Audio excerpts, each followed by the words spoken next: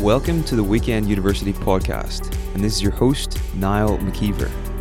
The Weekend University was set up to make the best psychology lectures available to the general public. To do this, we organised lecture days, where attendees get a full day of talks from leading psychologists, authors, and university professors. If you'd be interested in getting early access to our latest psychology lectures and discounts on our live events, you can sign up for the early access list at theweekenduniversity.com/podcast. That's theweekenduniversity.com/podcast. This week we have a lecture from our Day on Meaning event, which took place in July 2018. The talk is on the science of a meaningful life from Dr. Joel Voss. Joel is a clinical psychologist, philosopher, lecturer, and author. He is Deputy Course Leader of the Professional Doctorate in Existential Psychotherapy and Counselling at the New School of Psychotherapy and Counselling in London and a researcher at Metanoia Institute. Joel is Director of the internet platform Meaning Online and Chair of the successful International Meaning Conferences, the next of which will be held at Birkbeck, University of London from the 12th to the 14th of July 2019. Joel has over 70 scientific publications to his name, including the books Meaning in Life, an evidence-based handbook for practitioners, and 50 pictures of living a meaningful life. His latest book, Mental Health in Crisis, will be published later this year. Enjoy the show. Does life feel boring to you? No, that's the right answer. Do you feel unsatisfied about your life? Also a good answer. Do you suffer from an indistinct, gnawing feeling of not being totally happy about your life at certain small moments in your life? Yes. Do you feel stuck? Does life sometimes feel meaningless to you? Well, I have very good news for all of you today. You have no reason to despair anymore. Because now, and you can buy it afterwards here in the lobby, there is now Loco Boost 2000. That is rapid meaning in one day. It will give you guaranteed life fulfillment, gain more than 40% happiness, and it's of course developed by our Loco lab in London, as you know, the very famous institute. So who is going to buy one? Then I just... Yeah, I can see some hands. Very good, very good. I should... However, I'll go here. Wait a minute. Are you fed up with all those false advertisements promising a meaningful life? Can you feel, or can you no longer stand all the naivety of a lot of people? Do you believe that we can explain all behavior of all people? Do you believe that there's nothing else than firing neurons? Okay, there's some giggling here. Well, if you do, you also have no reason to despair anymore. Because next to those other pills of Loco Boost, you will also find in the lobby, after this lecture, you will also find there our Skeptico 7000. This is the new formula, which has been tested by our Nietzsche lab here in London. You can gain rapid skepticism in just one day. It has a guaranteed removal of all the illusions. Okay, you may gain more than 40% of depression, but hey, that's just a side effect. I need to give you the disclaimer, of course, to this one, because possibly it's just nonsense. Possibly it's not. Well, you don't know because you're a skeptic.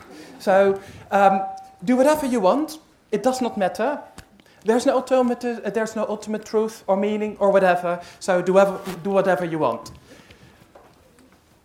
So I'm now looking forward to selling a lot of pills to you later, whether these are meaning pills or skeptical pills. I hope that I can sell that to you. At least you're awake again now after a long day of a lot of lectures. But in this lecture, in the next 1.5 hours, I'm going to combine both pills. Because I'm going to speak about the science of living a meaningful life. So to some extent, I will give you some of those pills of the Loco Boost, and I'm going to give you some pills of the Skeptico. So you're going to have both pills, mix them up a little bit, and then you get something like, like meaning in life for skeptics. And it's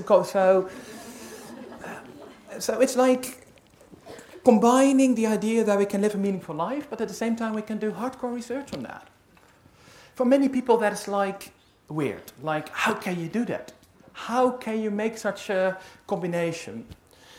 And therefore I thought, well, I like challenges, so I'm going to work on that. You've indeed seen also the flyers for my handbook that has just been published 2 weeks ago. And that is very much indeed like a summary of years of struggling, of looking at what do we actually know about the facts. Because we know there's a lot of quack going on, a lot of nonsense. I would say if you just Google on meaning in life, or even with meaning of life, preferably in capital letters, then you'll be able to find hundreds of millions of websites. And the question is, okay, what works? What is real? What makes sense? What does not make sense? What would help? So therefore, I've sifted through a lot of stuff, and I've been looking at what do we actually really know? So that is what I'm going to do. I'm going to present you first 10 scientific facts. And I was told by the organizers of today that you're quite a clever audience. So I hope that I'm not underestimating your intelligence, but also not overestimating. But if I totally lose you, I hope that I can pick it up from your confused faces.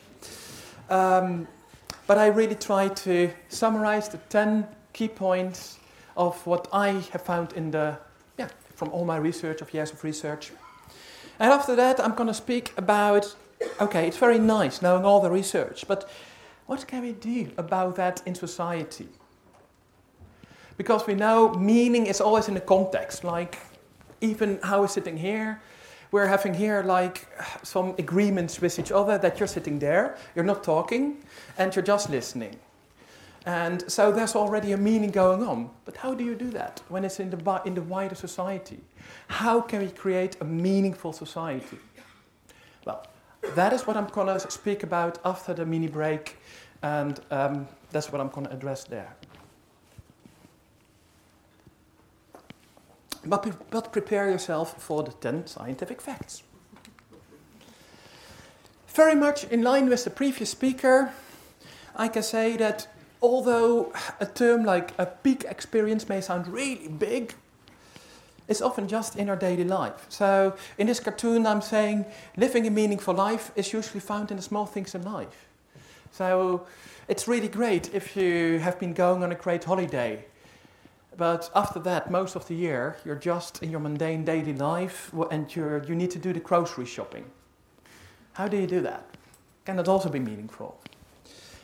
Yes, so that is also one of the things that I really, in line with the previous speaker, will really focus on. It's like we can find meaning everywhere, in almost every situation. But it's very much about a mindset.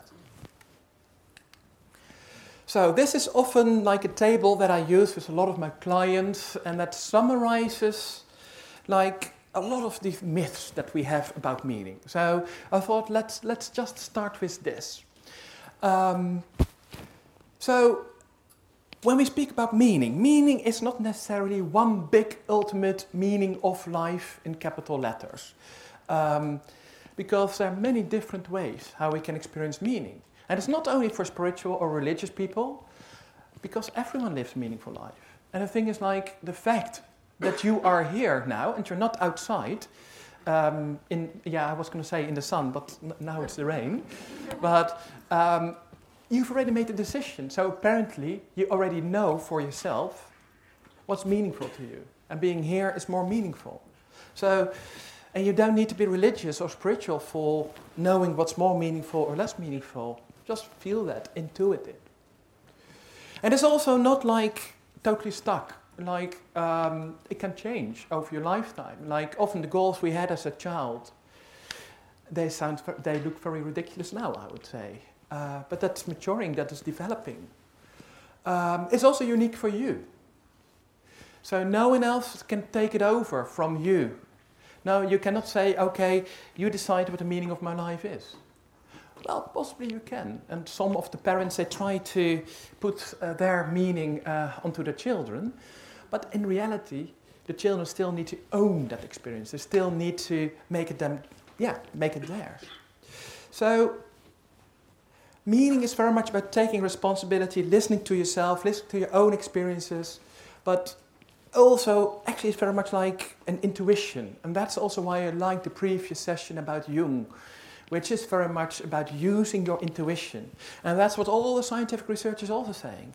It's not about all those big theories or all those big books.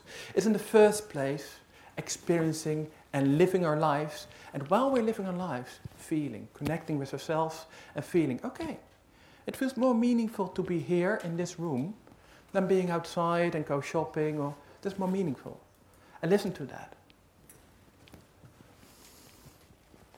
So meaning you cannot merely find in books and by thinking. I would say in the first place you find that by intuition, exploring your inner life. And how do we know all those things? So I was asked to really kind of focus on the science of meaning. So this is one of the ways how a lot of scientists, they base all their conclusions on. That's often by using a lot of questionnaires and developing questionnaires. And by the way, a lot of those slides are actually also quite literally also from my book. So I'm seeing people making pictures, etc. So and you can actually also find a lot on the companion website. But feel free to make pictures. So by questionnaires, that's a way how we have, like, in a quite reliable way, can say, yes, this seems to work, more or less. And of course, it's not an absolute truth. Like, questionnaires are just questionnaires, but they seem to validate all those ideas we have about meaning. Yes, the experience of meaning is real. And it's primarily a perception, it's an experience. So that was fact one. Fact two is the question, can you give a definition of meaning? We heard from the previous speaker who was saying no. I think to some extent, of course, he is right. Any definition is imperfect because in the end, it's your experience of meaning. So I totally agree there. However, as a scientist, I also need to put things in boxes a little bit, you know. That's what we scientists sometimes do. So how I often see it is living a meaningful life is like the total experience of sailing through life. Because some authors, some people, they focus on goals in life or a purpose. So that's like a lighthouse. And I'm saying, well, life is more than going towards that one particular goal, that one particular direction. There's more than that. So it's like a package deal. It's a lot of things that come together at the same time. And so what I say is the definition of meaning has 6 components. So the first is, often in life we have some specific goals or targets, purposes that we strive towards, or a certain direction, a motivation. And that's like when you're sailing, it's like when you have a lighthouse and the horizon and you say, well, I'm going to sail in that direction. A lot of people can have, we can have those specific projects. However, we can change that. I mean, the lighthouses we had as a kid are not the same as the lighthouses we have now. Our aims in life now are different. Also, sailing is more than only having goals in life. It's also about following your values. For instance, when I sail, I refuse to use a motor. Some sailboats, they have a motor, you know, but I think, no, I really want to be in nature. So it's my value of not using a motor when I sail and just really, really use the sail. So that's also in life. It's follow your values, know your values. And that's also often about knowing your position. So being able to know, okay, this is where I am in my surroundings. So also knowing our place in the world, knowing I live here, I'm here now in the UK, and this and that is going on. This is my socio-economic context. These are my parents, etc. And I am in that context. In that context, I'm experiencing meaning. So that's also an important aspect of living a meaningful life. It's also about navigating through life. Because it's great if you know where you are in your environment, it's great if you have some aims, but you still need to know how to navigate. So that is knowing how to set specific goals, control the situation, adjust and evaluate your bearings. But in the first place is, do you dare and do you want to take your sailing boat out of the boathouse? And that's about self-worth. The idea, am I worthy enough to go sailing? Am I worthy enough to really live? Am I worthy to really live a meaningful life, to really listen to myself, to what's really truly meaningful? Or actually, am I not really listening to myself? Am I not totally actually worthy because I prefer to follow others, prefer what society tells, what the media tell? Or do I believe in myself? And it's great to have all those nice things in theory, but in the end, it's also about committing this to action, really doing it. And that's the thing that a lot of my clients, they often come to me and they have everything in order, everything perfect. However, really do it, really in daily life, can be quite still a big step. There cannot be a lot of stuff going on there. And the final aspect of when we speak about meaning is also about existential skills. So it's about surviving storms. Because in life, it's not always like as if we're like on a calm sea. No. You all know that. In life we have storms, we have rain, we have terrible sun, we have heat waves. But how do you cope with that? And that's also part of living a meaningful life.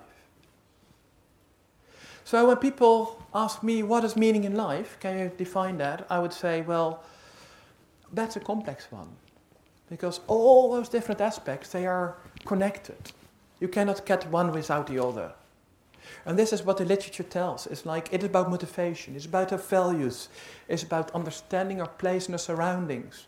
It's about navigating and self-worth, actual commitment, and also existential skills, knowing how to deal with the troubles in life.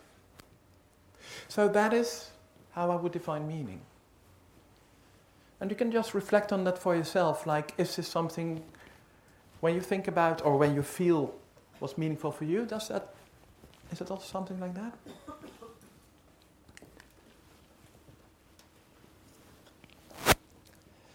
So, the thing is, this is just this was only a very formal definition of meaning. But I already mentioned, meaning is unique. Every one of you have your own way of living a meaningful life. However, when I look in this room, and I would start speaking with every one of you, I would have some long sessions with you, I would start to see some trends, but differences, but also some trends. Like, some people will find more meaning, for instance, in the family. Others will find more meaning in their job. Others in etc. So what I did, I became really curious. So I looked up all the studies that have ever been done worldwide, in which people were asked, what is meaningful for you? What's important or valuable for you in life? I found 109 studies in 45,000 people worldwide, from all continents. And every time, again and again, I saw the same pattern. So what I dare to say is that I'm going to show you now 5 categories of meaning, or as I say in this picture, these are 5 streams of meaning, 5 waterfalls of meaning that we can tap into. I've seen these in all continents in the world. Now this seems to be how people experience meaning in life. So the first type of meanings that a lot of people experience are about materialistic and hedonistic meanings. So that's, for instance, about material possessions, your success in your job, success in your education, or just enjoying yourself. And also health, nature.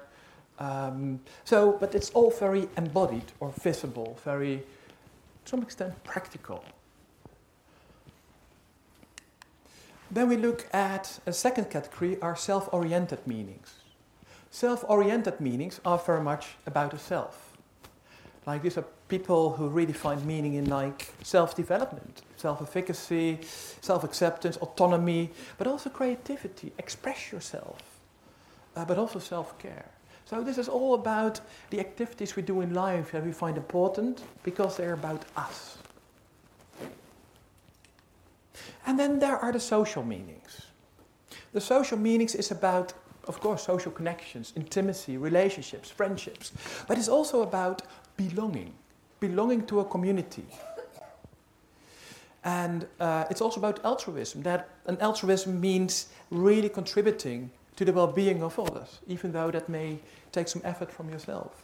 And also about taking care of others. And also larger meanings. And larger meanings are about specific higher purposes that you can have in life. So when I speak for myself, I love giving talks like this. This is very meaningful for me because this is like something that's more than only something materialistic that I do. I don't give those talks for money. Okay, but don't tell the organizers. But I mean, it's more than that. It's also more than only just for myself. I'm doing this to really like, I hope that you will feel inspired. But also it's something bigger, something that drives me. And so I think a lot of people can have that. It's also about personal growth or about knowing our place in the bigger universe, the time, space. But also really creating a better world for everyone. So it's about justice and ethics. And of course also spirituality and religion are part of this.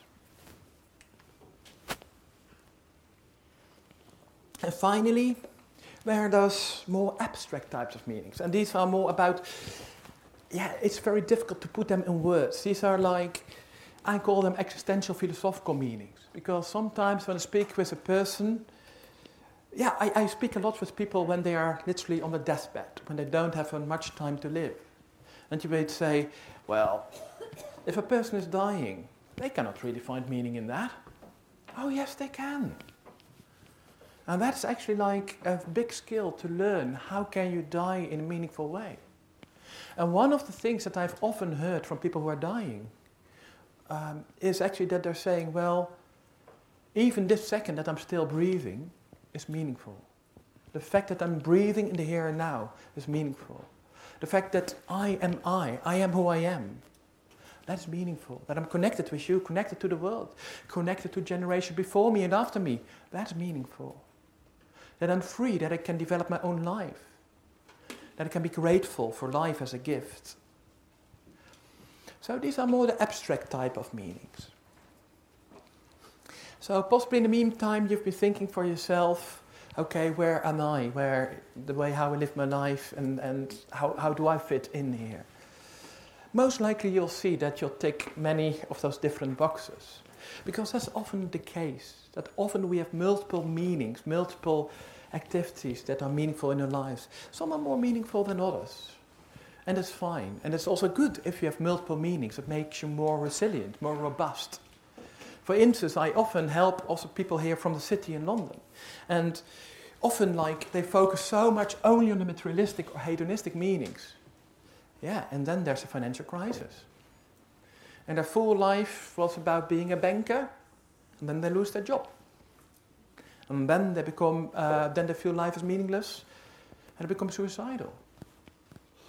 So what I would really say is, and what I do is, or how I help people, is to say, well, look around in your life. What else is meaningful? Because you always will find there are always other things that are meaningful as well. And what I also know from the big study, and there's 45,000 people worldwide, what I do know is that people who focus only on materialistic meanings, self-oriented meanings, their well-being is not as good as people who focus on social meanings or the larger meanings. So, as a psychologist, I would say, for your mental health, please focus more on the social meanings and the larger types of meanings. And it's even associated with better physical well-being, like blood pressure, tumor growth. A lot of those things. All the research on that influence from living a meaningful life on the biological aspects, it's still in its infancy, but we're really getting there. This is another very important thing, is the idea that meaninglessness is not the opposite of meaningfulness. That took myself also quite a long time, because often the idea is, yeah, either life is totally meaningless or it's totally meaningful. No, often both at the same time. So, in this picture, this little bit bloody picture, apologies, living a meaningful life is experiencing meaning without an instruction manual given at birth. It would have been so great, well, possibly not, but at least it would have been easy if at my birth, like, I would have been coming out of my mother with a manual that's telling, okay, this is how you should live your life. To some extent, that could have been quite easy.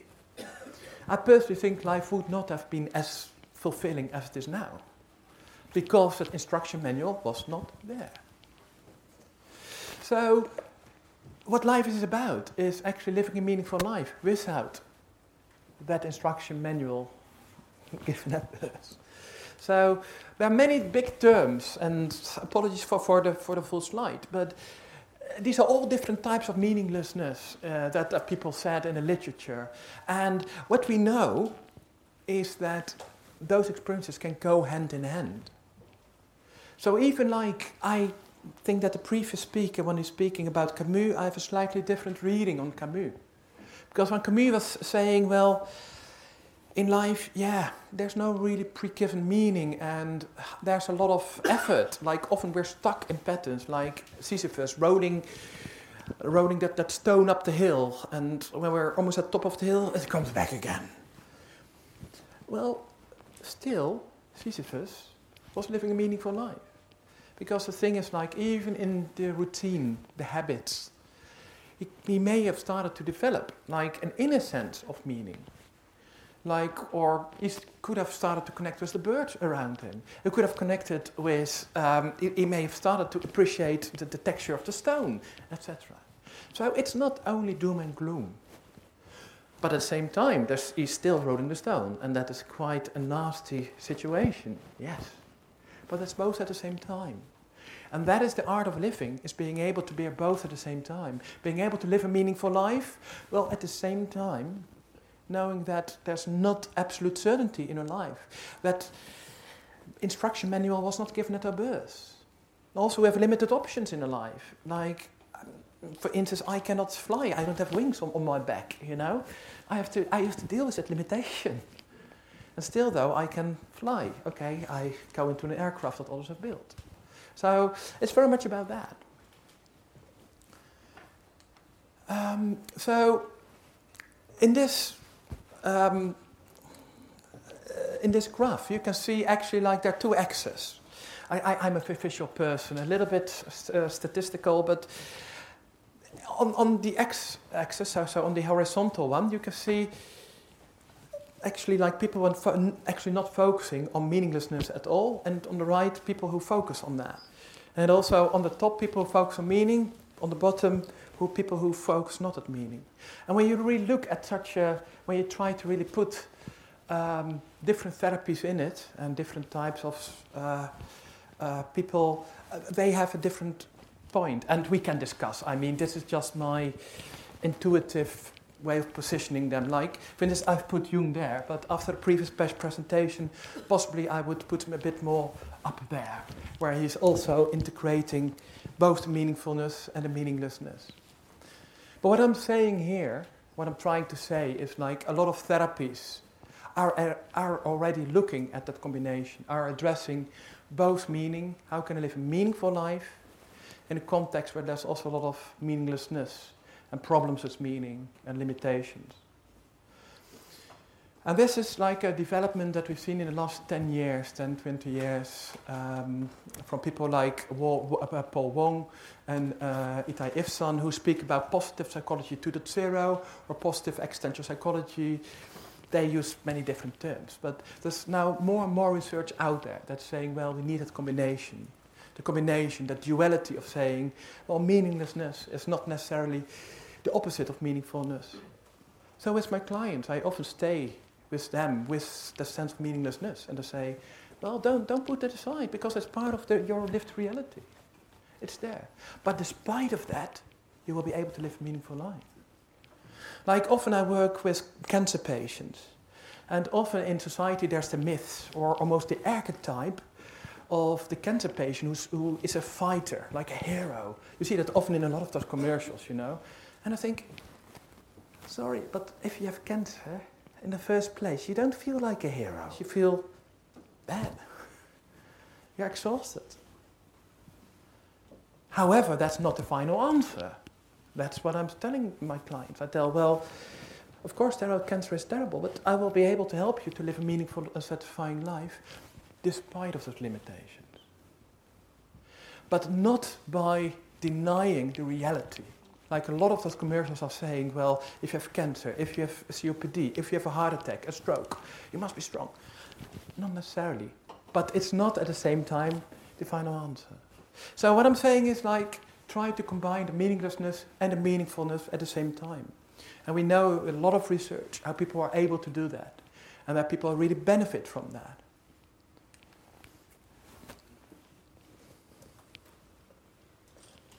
But then the question is, okay, how do we actually develop that?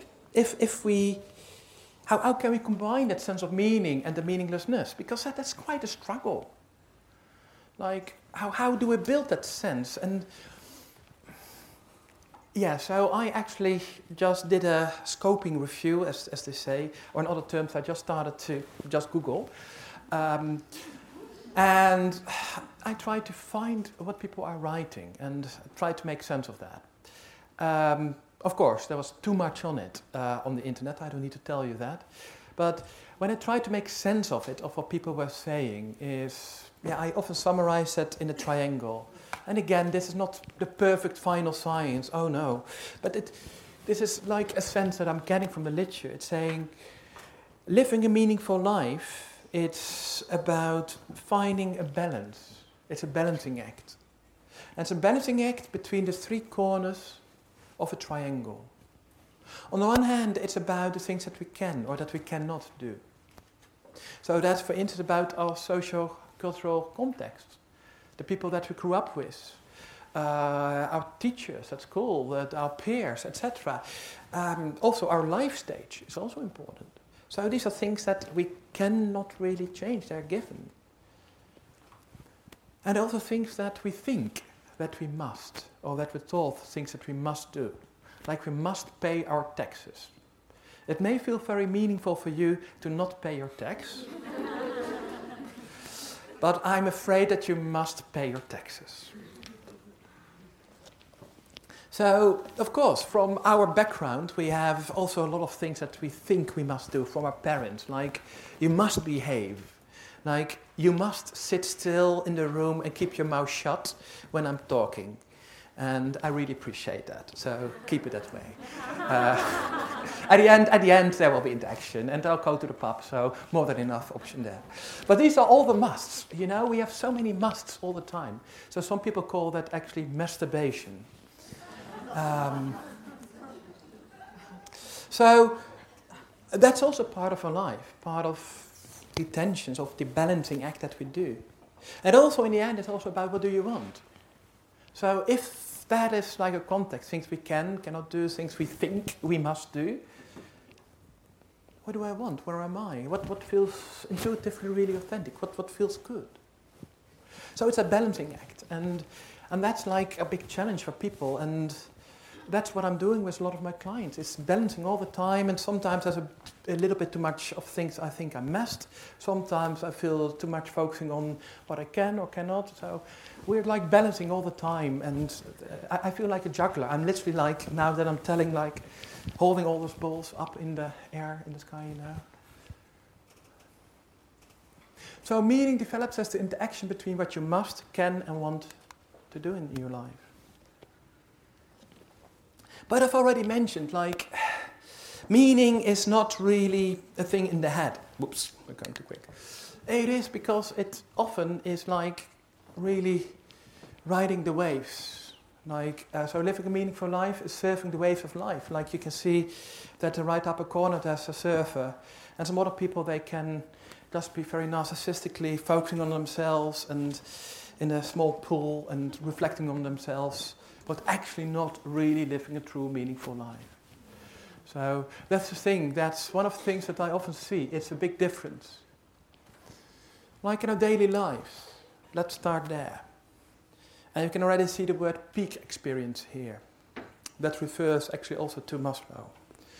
So in our daily life, we are more like inside a hot flow of experiencing. Or I hope that you are. When life is good, when like some basic conditions are fulfilled, we are like inside a flow.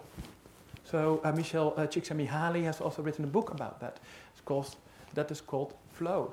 It's not reflected. It's just, you just live your life and it just feels meaningful. And it seems as if things go automatically and things are automatically meaningful. It's, and often when you listen to how people speak about a life situation, it's all often like, with in the present particle, like I feel I am living meaningful life. I am doing something good. That's often, just listen how people speak. However, there are also times that we don't feel that we're in a flow. There are times that people even start to speak about the meaning of life in capitals. They start to theorize about meaning. They start to reflect. Or they have explicit questions about meaning. These are often the clients who come to my sessions. And that's what we call hyper-reflection. So that means people are so much in the head. They are reflecting and asking themselves questions. And the thing is, the more you theorize about your life, the less likely it is that you will actually be in that hot flow of your daily life. So the mere process of reflecting and reflecting and reflecting, or also the mere process of wanting something. So I must become a pilot. I must. I have no alternative. The more you do that, the further away you actually will be from your experience of flow, of living a meaningful life. And so this is also about like when people are for instance, like in a crisis. Or people in a crisis, then they are like so much in the head space, so much asking all the explicit questions, and not knowing, how can I live that meaningful life again? How can I be in that flow again? I don't know. And that can be the result from life development. For instance, also if in the past their parents or the context was saying, you must do this, you must do that. Or if life is really limiting you, like you cannot do this, you cannot do that. That can really, really kick you out of the flow of daily life. But also certain cultures, or if you don't have enough self-insight, you can really have difficulties getting into the flow of daily life, of a meaningful life. And that's a pity. Because the ability to be in that flow of a meaningful life, of really living a meaningful life, that's so important for our physical and our mental well-being. Yeah, this is just a slide full of a lot of scientific stuff where I'm actually saying nothing else than meaning is good for your health. Your mental health, your physical health. It is. And we know that from a lot of studies. I can cite you hundreds or thousands of studies, but it is really important. So therefore, often when people have problems living a meaningful life, subsequently they start to become depressed, anxious, psychotic, etc. So also the other way around is I would always, as a psychologist, always, as one of my hypotheses, when I see a client who comes to me saying, I am depressed, one of my first questions, or not one of my first questions, but one of the many questions is always about, okay, how does life feel for you? What has been meaningful before you became depressed? What's going on there? And I'm not saying that all psychological problems are about problems with meaning. Oh, absolutely not. That will be totally reductionistic. So I'm always really clear about making that distinction. There are people where actually the psychological problems lie in something else, but there can be some people, particularly people in life crisis, people at transition points in their lives and boundary situations in their life, physically ill people, people who have immigrated, people who have graduated, people who are retiring. So people at all those crossing points in their life. When you then start to have some mental health problems, then it's always one of my hypotheses that I like to check. Is there something about, what's meaningful for you? Are you able to live that meaningful life you want? And let's speak then a little bit about mental health care. Oh, sorry, I mean mental health care. Apologies. So, this is an overview of 38 or 30 schools that explicitly give attention to meaning. You don't need to read it, it's too small, I know. But this is just showing that there are many different schools, psychotherapeutic schools or coaching schools, or different coaching forms that give attention to meaning. And I would say every good therapist or coach or person working with people with meaning should help people to live a more meaningful life. Otherwise, you're a very bad people practitioner, I would say. So I see it more like as a continuum. Like there are some therapists who give relatively little systematic and explicit attention to meaning, and there are those practitioners who give a lot of systematic and explicit attention to meaning. So and I'm trying to be really, really on that side, obviously, of the systematic and explicit attention to meaning. But for instance, behavior therapists, traditionally, they would not give so much attention to that.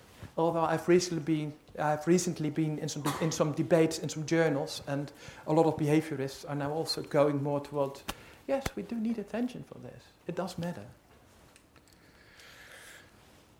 So, all good therapists, they have in common that they help people to live a meaningful life. Yeah. So, and I'm absolutely not expecting you to understand this table or this graph, of course not.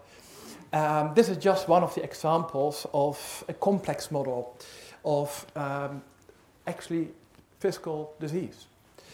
This is what happens like when you, for instance, are confronted with a physical disease which is chronic or life-threatening. And this is about the psychological impact. So what I did is I looked at all the big medical models or the psychological models about medical diseases. So how do people cope with it psychologically? How can you cope with problems? And just forget what it's actually saying. The only thing is you see is there's this gray area, the gray box, and that is saying the central clinical problem is how can I live a meaningful and satisfying life despite the physical, psychological and existential limitations of my disease. This is what we're seeing in more and more research, that a lot of psychological coping with physical disease, but also with other life transitions or life boundaries, is actually about a question. And that's again about the duality, about a balancing act between, like on the one hand there's the disease, not denying that, it's reality, there's a lot of meaninglessness in it. My cancer has no meaning, for instance, I hear people say. But despite of that, I can live a meaningful life. So that seems to be the essence of a lot of the latest trends in research. Another example is I've been looking particularly at cardiovascular disease recently. And what I discovered is, again, you can see here in the center of my model, again, there's meaning. But what I've discovered is that the relationship between the likelihood that you can get cardiovascular disease or cardiovascular disease again, actually it's more important to live a meaningful life than taking statins. The pharmaceutical industry likes to tell us, yes, take statins, and a lot of their research seems to be quite solid, and I would say, I'm not saying don't take them, I'm not saying that. Please follow your doctor's orders. But at the same time, we do know that they have some effect on the likelihood and on the recovery from cardiovascular disease. However, living a meaningful life is much stronger. So I hope that in like 10, 20, 30 years' time, that when you go to the doctor says, well, it seems that you may have some cardiovascular problems. And I prescribe you some statins, and next to that, I prescribe you a meaningful life. I really hope that that will happen.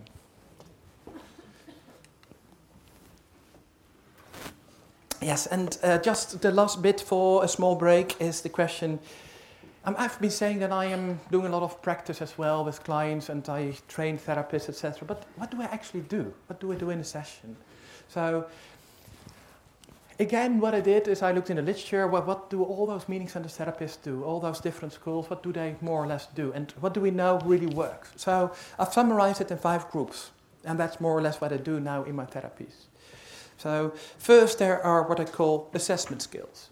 So I just check with the client, okay, is meaning relevant for you? Possibly it's not.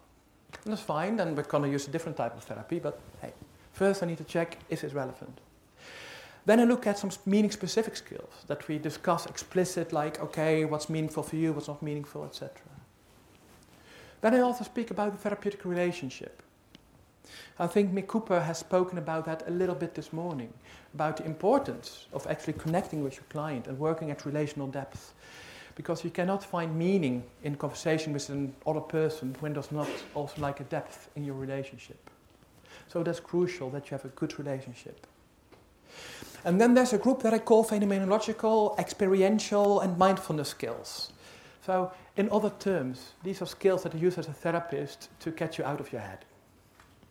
And to just experience, follow your intuition, and really accept your own experiences, take them serious, and explore them. So it's a lot of creativity exercises as well. And that's also where I also cite Jung quite a lot. It is that direction, it is that other dimension. Finally, there are also some existential skills involved. And that has very much to do about the duality that I have been speaking about all the time, the balancing act. For, like, okay, there's meaninglessness, but also meaningfulness. And don't put all that meaninglessness aside, but that's integrated. Have both at the same time. So this is more or less what I do as a therapist. Sounds doable, doesn't it? Oh, that was nasty of me. So the last thing that I will say is, okay, very nice that I'm saying that it may be simple to do, and but does it really work? I did a large study, and I found, yes, it does work very well. So compared with other types of studies, other types of therapies, this type of meaning-centered therapy has very large effects on the psychological well-being, the quality of life, and the physical well-being of clients. So you can really see that people really live a much better life. Particularly, like they say, they feel more confident. They live a more meaningful life. They also have less depression, less anxiety, etc. And even the physical well-being is better. Like often, what I have is that I've been asked to come to see a physically ill patient, and I speak with them, and the doctor had told me beforehand, like, this client is going to die soon. But a couple of months later, the doctor comes back to me and says, "What did you do? That person, I expected her to die. And she's still alive." I've had it several times. And that's, I'm not saying like I'm a miraculous doctor. Oh no, absolutely not. But, okay. But what I'm saying, I am a miraculous doctor. I'm really good. No, but like, there is the thing like to contribute to someone to live a more meaningful life. That is helpful. That does contribute to better well-being and better health. And this is what I do in a session. So in the beginning, on the left side you can see the topics I discuss. So in the beginning, so I usually have like approximately 10 sessions or something like that. So first I speak with my clients about, okay, what is meaning? How is it relevant for you, or is it not relevant? And then I speak about those 5 different types of meaning. You remember the materialistic meanings, hedonistic, self-oriented, social, higher, and the existential meanings. So I discuss those, 1 session each, and we explore how important is that. And then we apply that to daily life. And within a specific session, I have some bit of theory. We just do some experiential exercises, like some mindfulness, etc. And then we make some conclusions, and what can you do with that in your daily life? So this is really how it seems to work, in your life. So this is very nice. This is all on individual level, like what I do with individual clients. But let's make a very big step after the break to society. How can we create a society in general where we can live a a more meaningful life, where everyone is able to live a meaningful life, also if they don't come to see me as client. So how can we create a more meaningful economy? And that's a very simple thing, it's a very simple conclusion, so prepare yourself for that. So, yeah, I'll see you after this short break. I would like to introduce Godwin Rolfe to you. Godwin Rolfe, you may not know him. It's very unlikely you know him. Godwin Rolfe is a fictional character, let's start there, who I made up in my mind. But Godwin Rolfe is a farmer somewhere in most likely what we call now the Midlands. And he lives around the year 1000 after Christ. Godwin is born in a farmer's family. His parents were farmers. His grandparents were farmers. He lives in his community in the local village. When he was born, it was already all for sure he was going to be a farmer as well. However, he was not the oldest son, because the oldest son inherited the farm. He simply worked on the farm of his older brother. And he was not only a farmer. What he did was, in the weekends, there was church, obviously. And there were the saints' days, etc. These were like the rhythms of nature, the rhythms of the church. And of course, he had to obey to the lords of the land, etc. He had to follow that. And he did not question that. That was his life. He didn't know any better. And now, someone from this room has heard my presentation. And someone also has in their own house a time machine.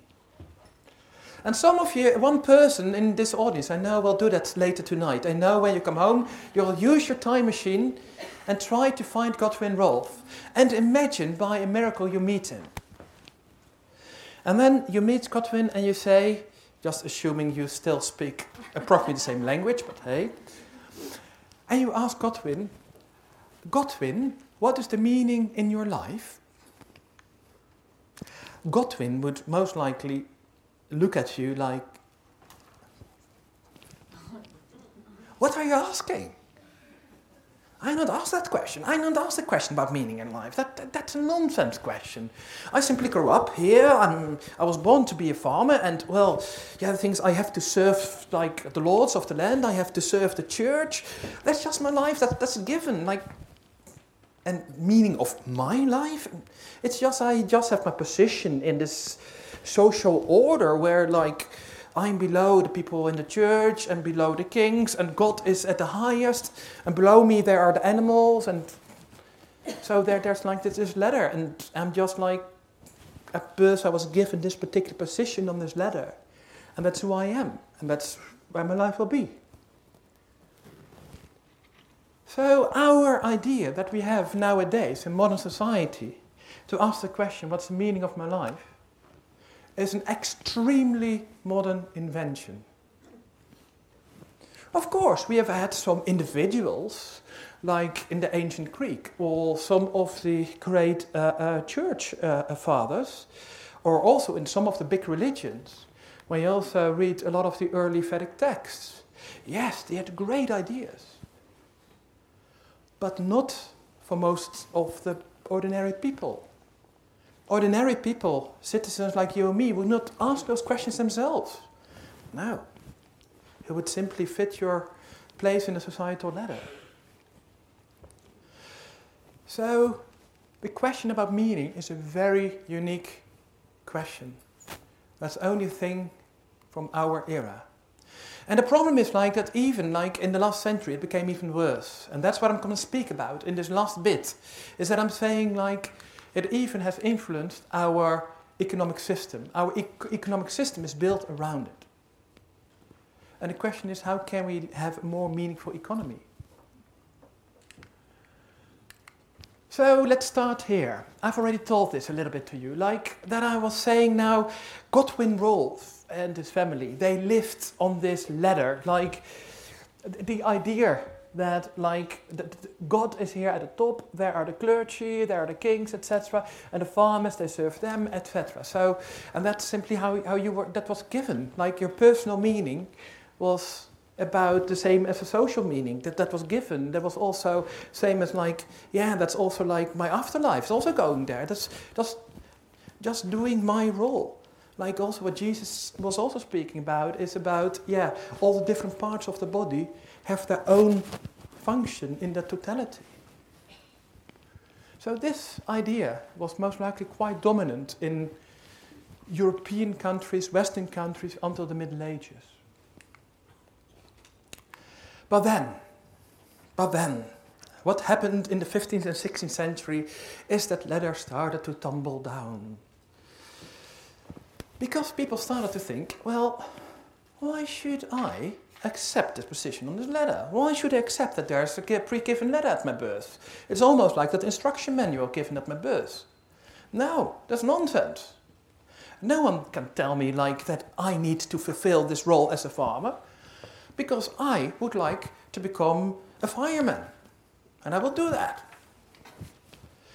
And yeah, no one can tell me that is otherwise, because those letters are just social constructs. Like it's just a stupid idea that we as a society have created, that kings are better than laymen, or clergy is better. Why?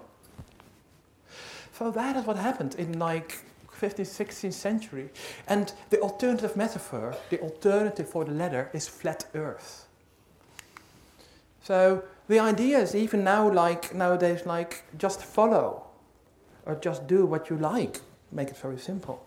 But also the idea, like meaning, well, it's really great. Like all those ideas that we speak about meaning and fulfilling our position, etc. But in the end, that's all socially determined.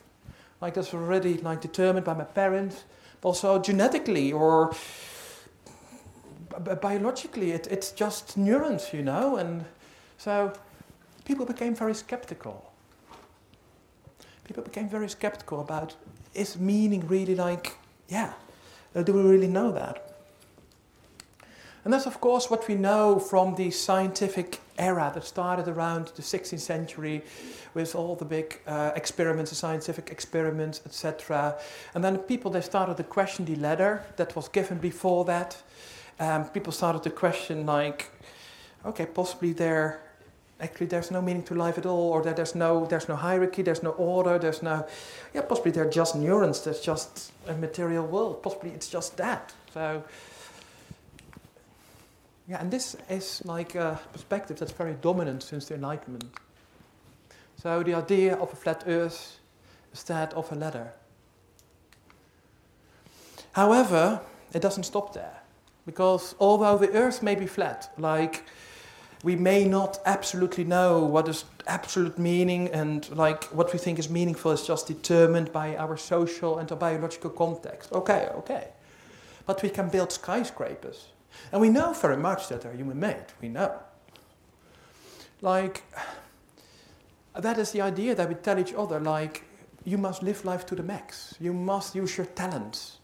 Like, I love that commercial from Pepsi Max that's literally saying as a slogan, live life to the max. And that seems to be the big motto of our era, live life to the max. Whatever it is, just pick something random, but whatever you do it to the max. That's what Pepsi Max is saying. So it's almost like meaning has become something very random, but also something we think we can make. And the thing is, if you are not living a meaningful life, then you have not made it. It's your problem because you have not used your opportunities that you had in your life. So it's very much about maximizing, striving towards goals. It's very technical. So like what I mentioned before, that's like only focusing on the lighthouse and forgetting the rest of the story. It's only like putting goals, high goals, and try to maximize that. And it's very much also focused on materialistic, hedonistic, and self-oriented meanings. And this is very much what you see is nowadays dominant. So this is the metaphor of the skyscraper. That are human-made, we know that are human-made, but still we follow them. So we come from the ladder that was pre-given at our birth. Then we thought, okay, let's get rid of all the letters, there's a flat earth. But then we thought, okay, that's not enough, we just try to maximize. Whatever we do, just random ideas about meaning, we just create our own skyscrapers. This is where we are now. Is there an alternative? Yes. Oh yeah, this is like living a meaningful life is not for sale. It's like meaning in a minute. It's like the pills that I showed you at the beginning. That idea that you can almost like buy meaning as if from the shelves in a shop. When I make it so clear, of course you say, of course I cannot buy meaning pills. That's ridiculous. But next time when you go to the supermarket, have a think about that. Because you are buying products because you think they give you a good meaning. So the alternative for this, for either those ladders, flat earths or skyscrapers, an alternative are mountains. So the idea is, I have already told you at the beginning, that I'm going to speak about meaning in life for skeptics. That's this. So I also think, well, I don't know whether there's like an ultimate meaning in life, or it's good, I think, to be critical, to be very skeptical about things that we think are meaningful. It's important to really question ourselves, like, is this really what I want? Or is this what my parents taught me that I want? Or is this what society wants me to want? It's important to ask us questions. However, when we start to analyze our own experiences, we will experience that there's more than flat earth. We will experience that certain things are more meaningful than others. Like you're here now today, in this room. You're not outside, you're not now drinking in the pub. You're just going to do that later, hopefully. But so that means like this experience is for you more meaningful, or at least was in your decision-making process felt more meaningful to come here. But how do you know that? How do you know that this may be more meaningful? There's something inside you that you go inside yourself, most likely intuitively, most likely not very theoretical. It's just, you just know, like, yeah, just like that. I just feels okay to go here to a day about meaning. Just intuitively, just want that. It's precisely. But that means that there's a difference than only flat earth. Like, that in your experience, in your lived experience, there are differences. There are differences between meaningful and less meaningful experiences. So, what I often say is that's like mountains. It's like having a personal meaning is, you feel like there's a hierarchy. So certain things are more meaningful than others. And that you also really do that in your life. But at the same time, also staying very critical about it. Because I'm not saying just follow what your intuition is saying. Oh no. Always combine that again with the inner skeptic. So that is what I call, or not what I call, what others call phenomenology. Phenomenology is about intuitively differentiating what is authentic from less authentic. So I often compare that with unpeeling. So living a meaningful life is unpeeling your feelings until you find your heart. So it is like continuously that you ask yourself, okay, is this really meaningful? Is this not meaningful? Where does this meaning come from? Is this just society that wants me to do this? Is that continuous unpeeling until you reach some deeper levels? And then you can ask the question like, after all that unpeeling, is there something left? Is there like an absolute truth, an absolute meaning? I don't know. I'm not God, so I don't know what's absolutely true or not. I don't know.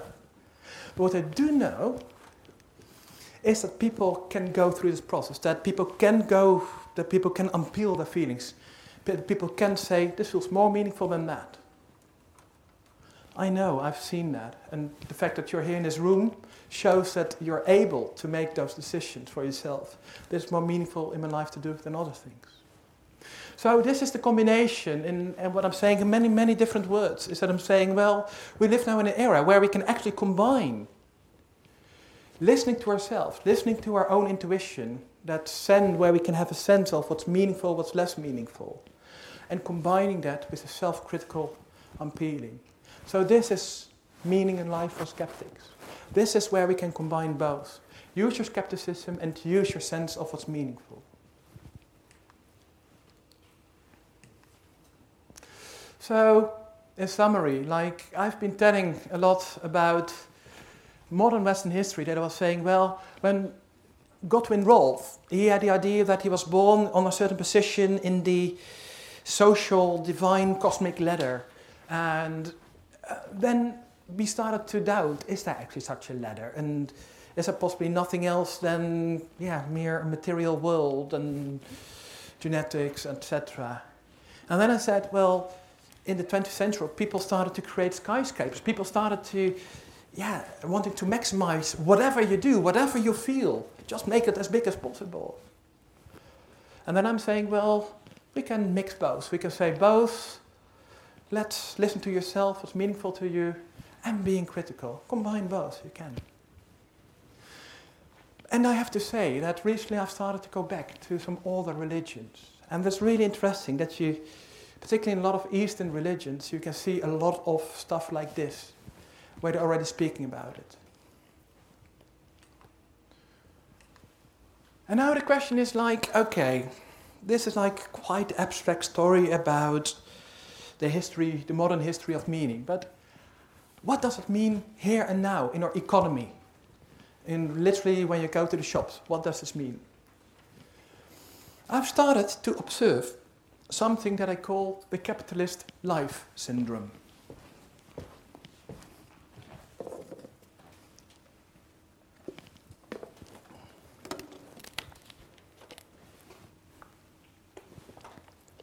So the capitalist life syndrome is very much what I just before described as the idea about skyscrapers.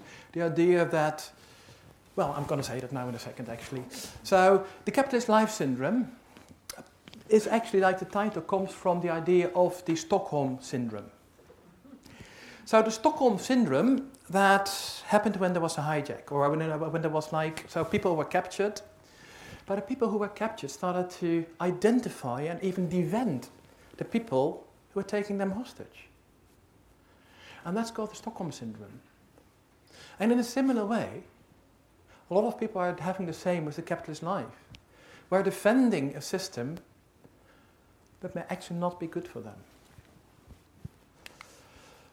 So, what is the capitalist life syndrome then about?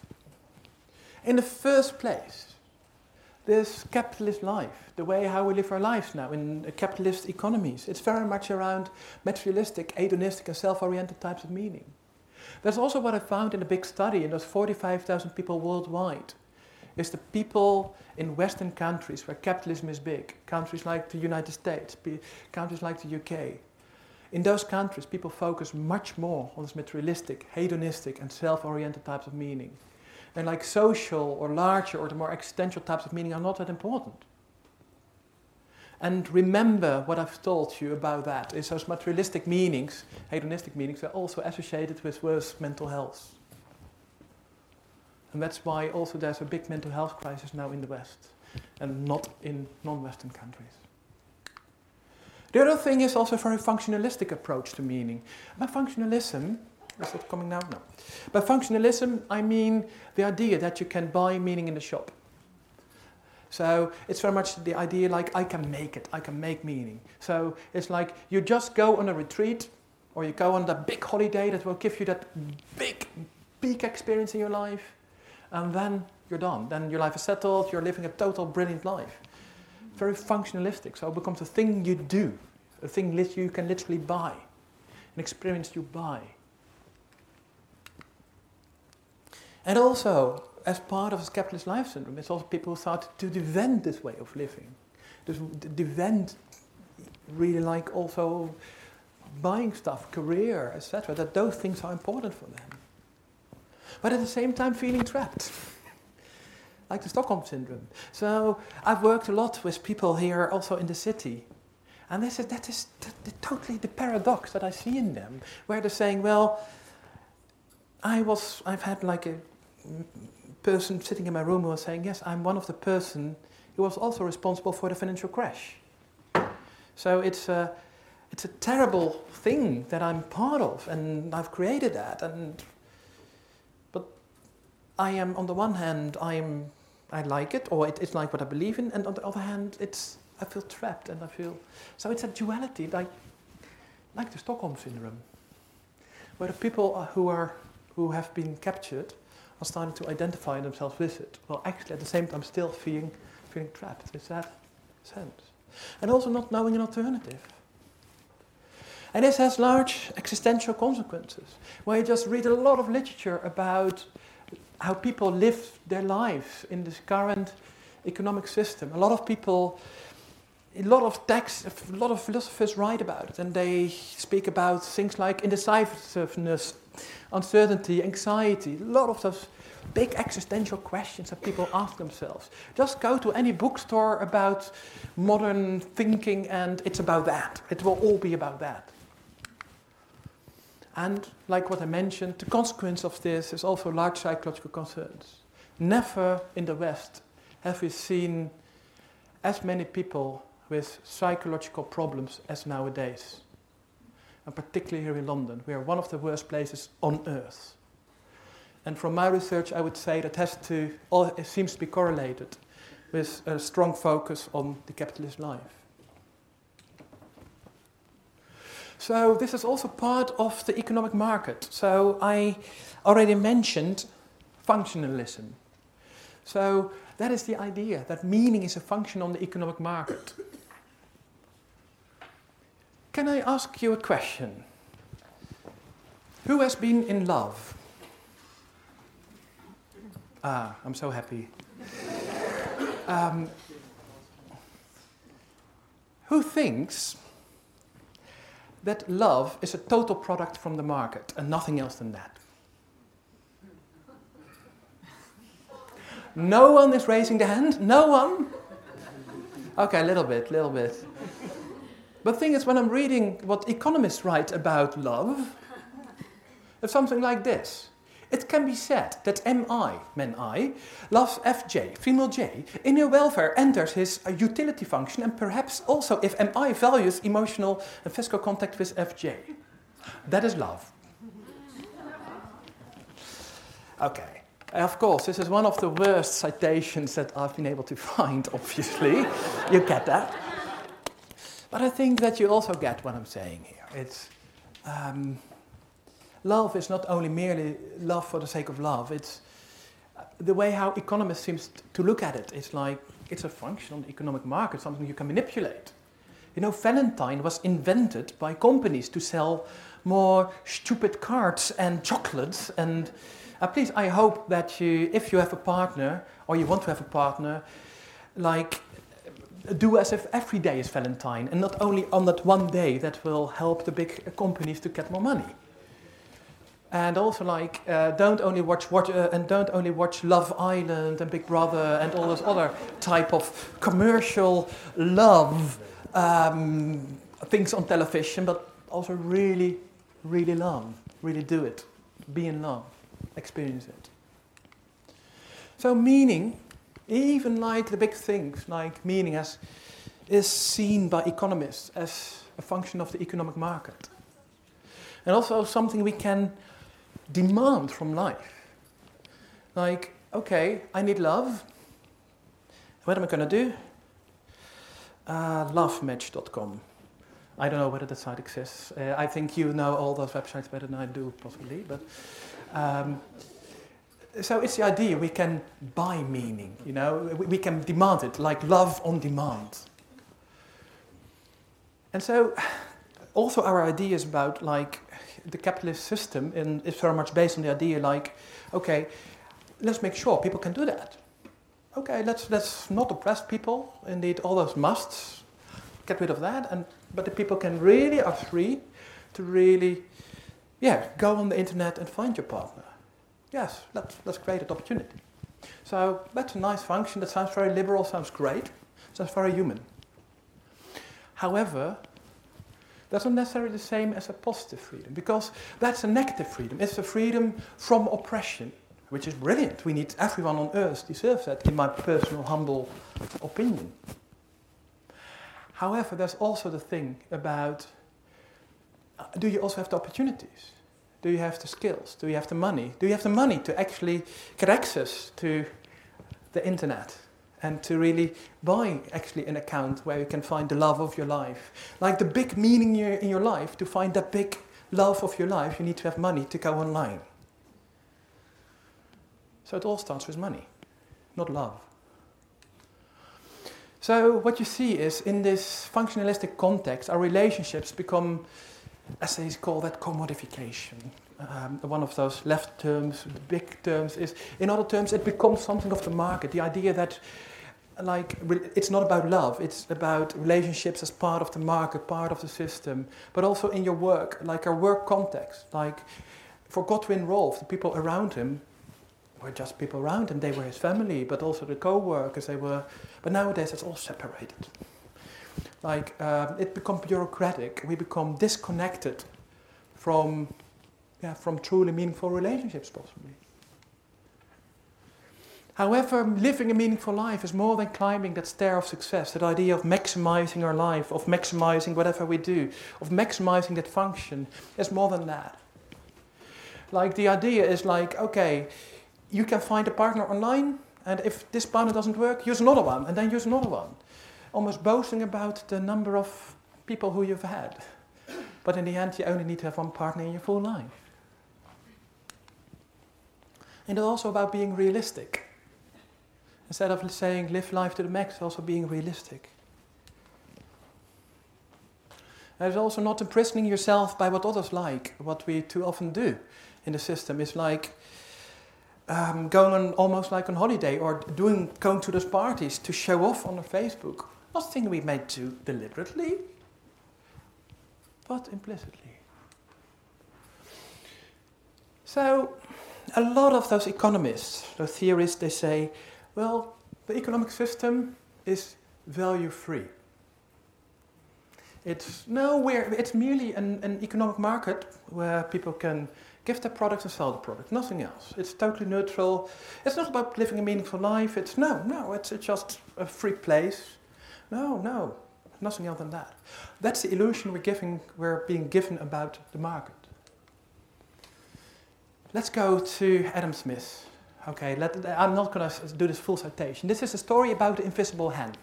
Possibly you've heard about that. So, Adam Smith is like the godfather of capitalism, and a lot of the neoliberals have totally twisted him, etc. But all of them go back to Adam Smith and some of the other economists from his time. And he was saying that the economy is based on self-oriented meanings, materialistic meanings. Because he was saying, it is not from the benevolence of the butcher, the brewer or the baker that we expect our dinner, but from their regard to their own interest. So he's saying only due to our selfish interest in getting money, only for that reason does the economy, flourish. Because the thing is like, okay, a person starts a bakery, starts to bake bread, and that will benefit for the economy. And that's just for money. That is what literally Adam Smith was saying. And the current system is very much based on this idea that the economy thrives thanks to people focusing on money. So Adam Smith and also a lot of the other economic authors, they focus a lot on bakers as an example. It happens that I am from a family of bakers. This is tarvo. The vo is like from a last name Vos, and tar is tarwe, that is something like grain in Dutch. So, and as you can see, here it's saying uw bakker, uw dokter. So that means your bakery, your doctor. And this is not only a detail, but quite crucial. Because what my grandfather, Marius Vos, what he discovered in, I think it was 1870, 1880, he discovered that a lot of people fall ill due to the bread. It was not because my family are very bad bakers. Absolutely not.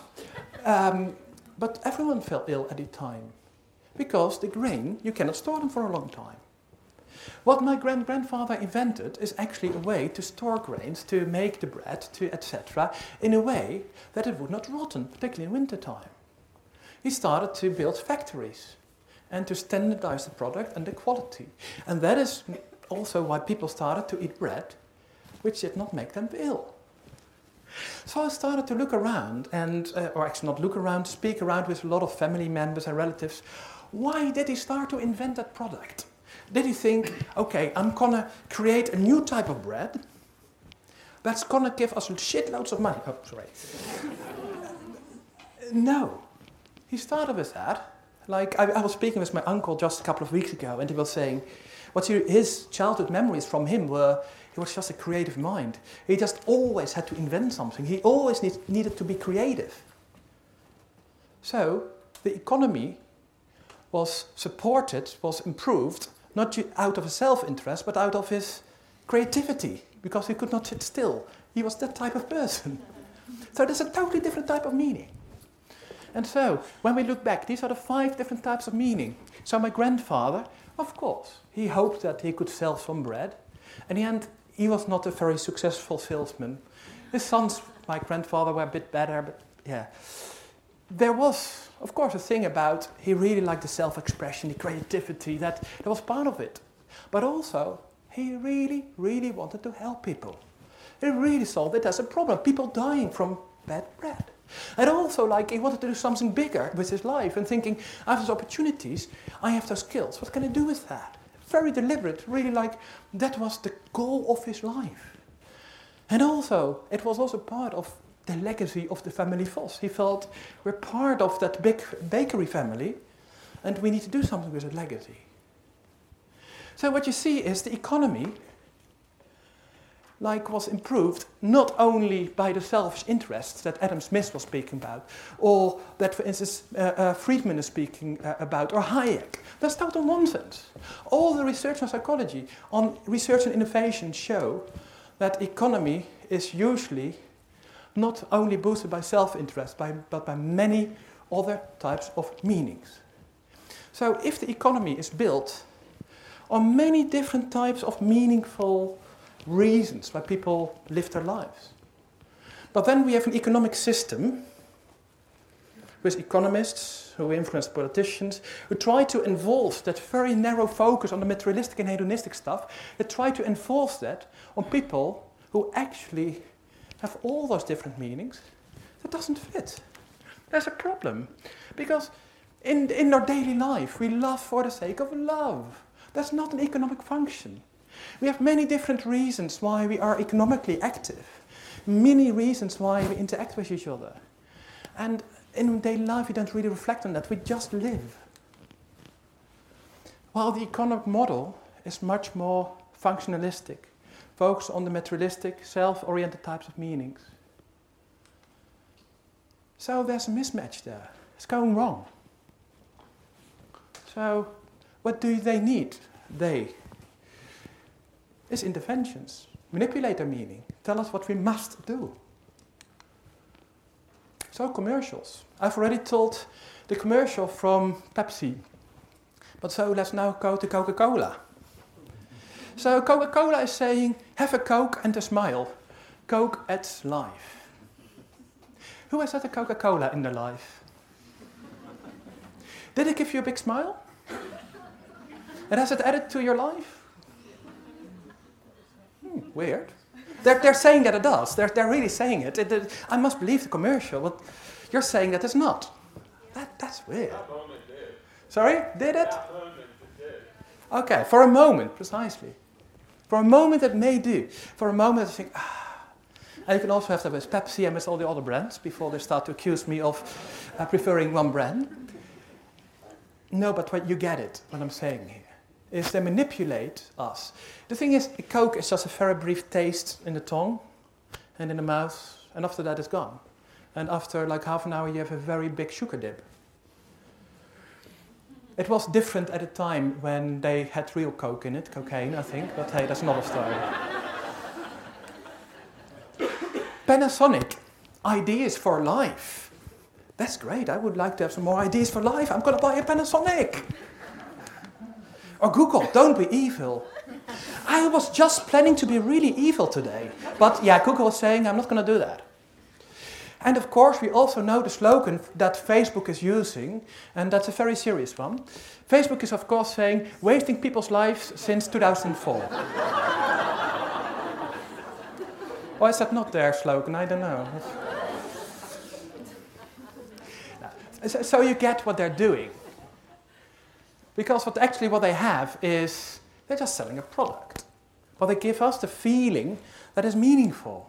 So they add to the functionality of the product, they add something that we think is meaningful. So they must manipulate our meaning. They create that idea that this is meaningful. And that's like the idea from Bernays. Bernays, who was the cousin from Sigmund Freud. See, and Bernays invented public relations. So he used all the insights from his uncle Freud to literally manipulate what people think about products. For instance, a good example of that is cigarettes. In his time, women did not smoke. That was not done. So the tobacco industry went to him and asked, well, we only can sell to the men, not to the women. How can we sell more products? He started to think, he thought, well, I need to sell cigarettes to women. At the same time, there was a suffragette movement in New York. And I believe it was 1911, at a big suffragette march, he had given all the women a cigarette, and he didn't call them cigarettes, he called them torches of freedom. And that is actually that campaign was extremely successful, because actually still when you Google on feminist or on the history of suffragettes, you will see a lot of women smoking. The idea that is a middle finger to the patriarchy, etc. You think you men can only smoke? We can also do that. That's a torch of freedom. Well, actually those women were totally manipulated by a totally paternalistic, patriarchic smoking industry. So meanings need to be manipulated. Do I need to say anything about this? Or unfortunately also about that? Or about public relations? A lot of what's going on in politics is about meaning manipulation. So we're now almost getting at the end of my talk. And now the question is I've been telling you, well, we're here now in this very unique historical time and this unique place where we can ask the question about meaning. The question that people like Gottfried Rolf could not ask. We can use our skepticism, our critical knowledge. We can listen to our experiences. At the same time, we do not want to be manipulated by the industry. We don't want that. We want to really find out for ourselves what's meaningful for me and not being manipulated by fake news or commercials. But how do we do that? What are the options? That's the thing you also need to find out for yourself. I'm still figuring that out also. I think all of us need to do that. But in the meantime, I see 4 different routes that we can go. So the first one is about looking at meanings within capitalism. So look very much at within the system that we live in. I cannot immediately change the total world. I cannot. So I have to deal with the fact I live here in London. What is meaningful within that? So as you can see, I'm punk. I'm pretending not with my suit, etc. But the thing is, I'm very much part of the punk culture. But I'm still part here, I'm talking to you in a more or less formal context. So I'm doing something meaningful still in a type of context. And I often have it when I'm in my full punk clothes and I'm in the tube, that people start speaking with me. They tell me, oh, you look so cool, that's really brave. I would love to be able to do that. Then my next question is, why don't you do that then? And I have had the best therapeutic sessions in the tube. Now, literally, these are really deep conversations often, and often it's like that a person says, well, I cannot do that, I cannot do that, I cannot do that. And sometimes we end up by saying, well, but you can wear a different tie tomorrow. A tie that is meaningful to you, and that's different from the tie that everyone at your work wears. And you're just wearing it because it feels meaningful to you. Okay, that's the first step. We're not there totally yet, but hey, that's the first step. So we may be able to find some meaningful space for ourselves. But also some people try to find meaning outside capitalism. The thing is, I travel a lot myself, also do some kind of anthropological studies abroad, particularly like tribes and tribal cultures, Borneo, the Amazon. It's really beautiful to see how natural people live a meaningful life. And some people, they decide to leave the Western countries and try to live in other places. Or other people, they start their own communities, their own commons. Or they start their own communes, their own anarchist housing co-ops. Or there are many ways how we can say, well, we start our own mini society. We can. A place where we can really be meaningful, where we can have meaningful relationships, listen to what's truly meaningful to us. Some other people say, yeah, well, we need to fight capitalism. We need to fight a system. And that may also be a way for some people that may be meaningful. And also, that is the last thing that I will be speaking about is, let's also have visions. Let's look forward to the future. What are alternatives? If I'm saying, in all my analysis that I've done until now, that our meanings are being manipulated, okay. But how can we really live a more meaningful life for everyone? How can we enable everyone to live a meaningful life? We can ask us questions.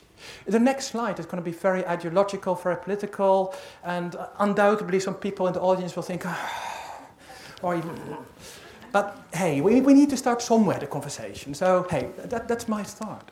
So a meaningful society, what are some of the goals we could set?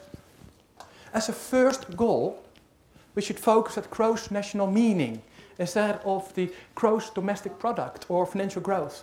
So we should look at how many people in this society are able to live a meaningful life. That should be our focus.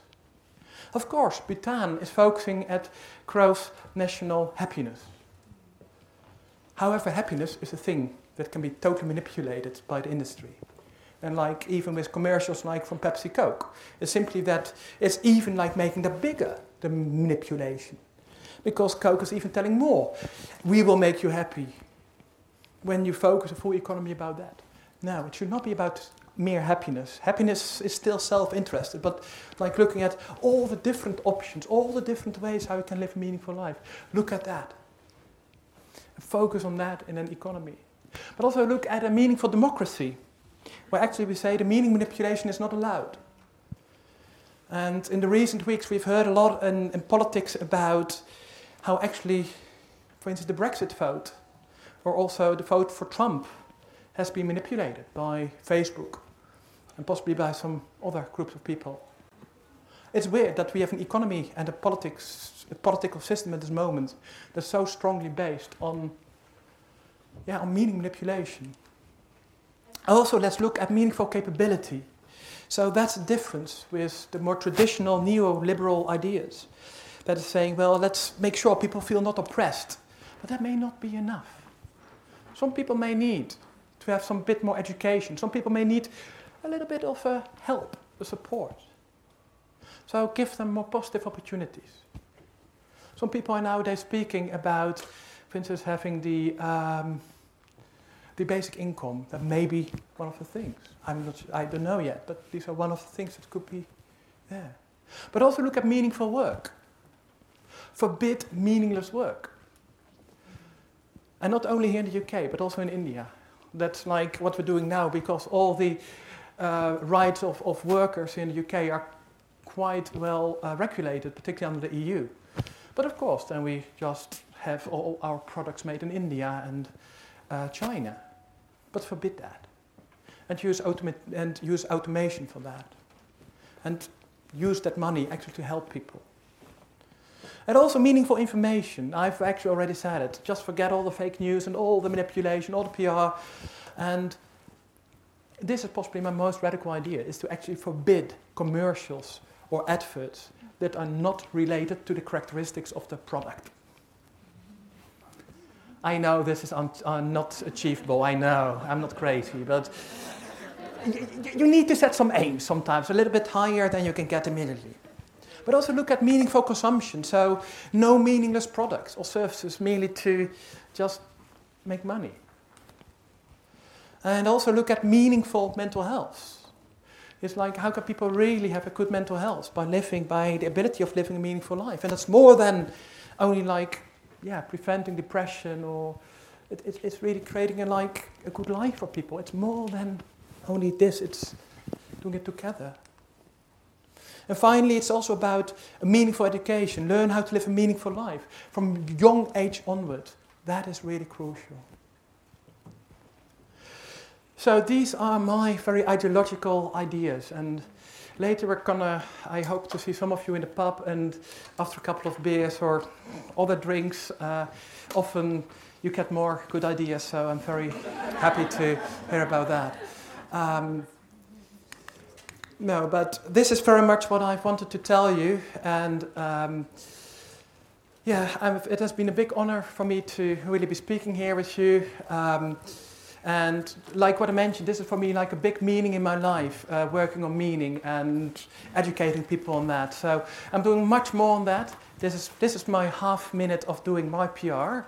These are my torches of freedom, trying to catch all of you come to this conference that I'm organizing next year in here, actually, with some beautiful speakers and like a book, etc., and my meaningful stuff. Anyhow, this is my PR bit, so thank you very much.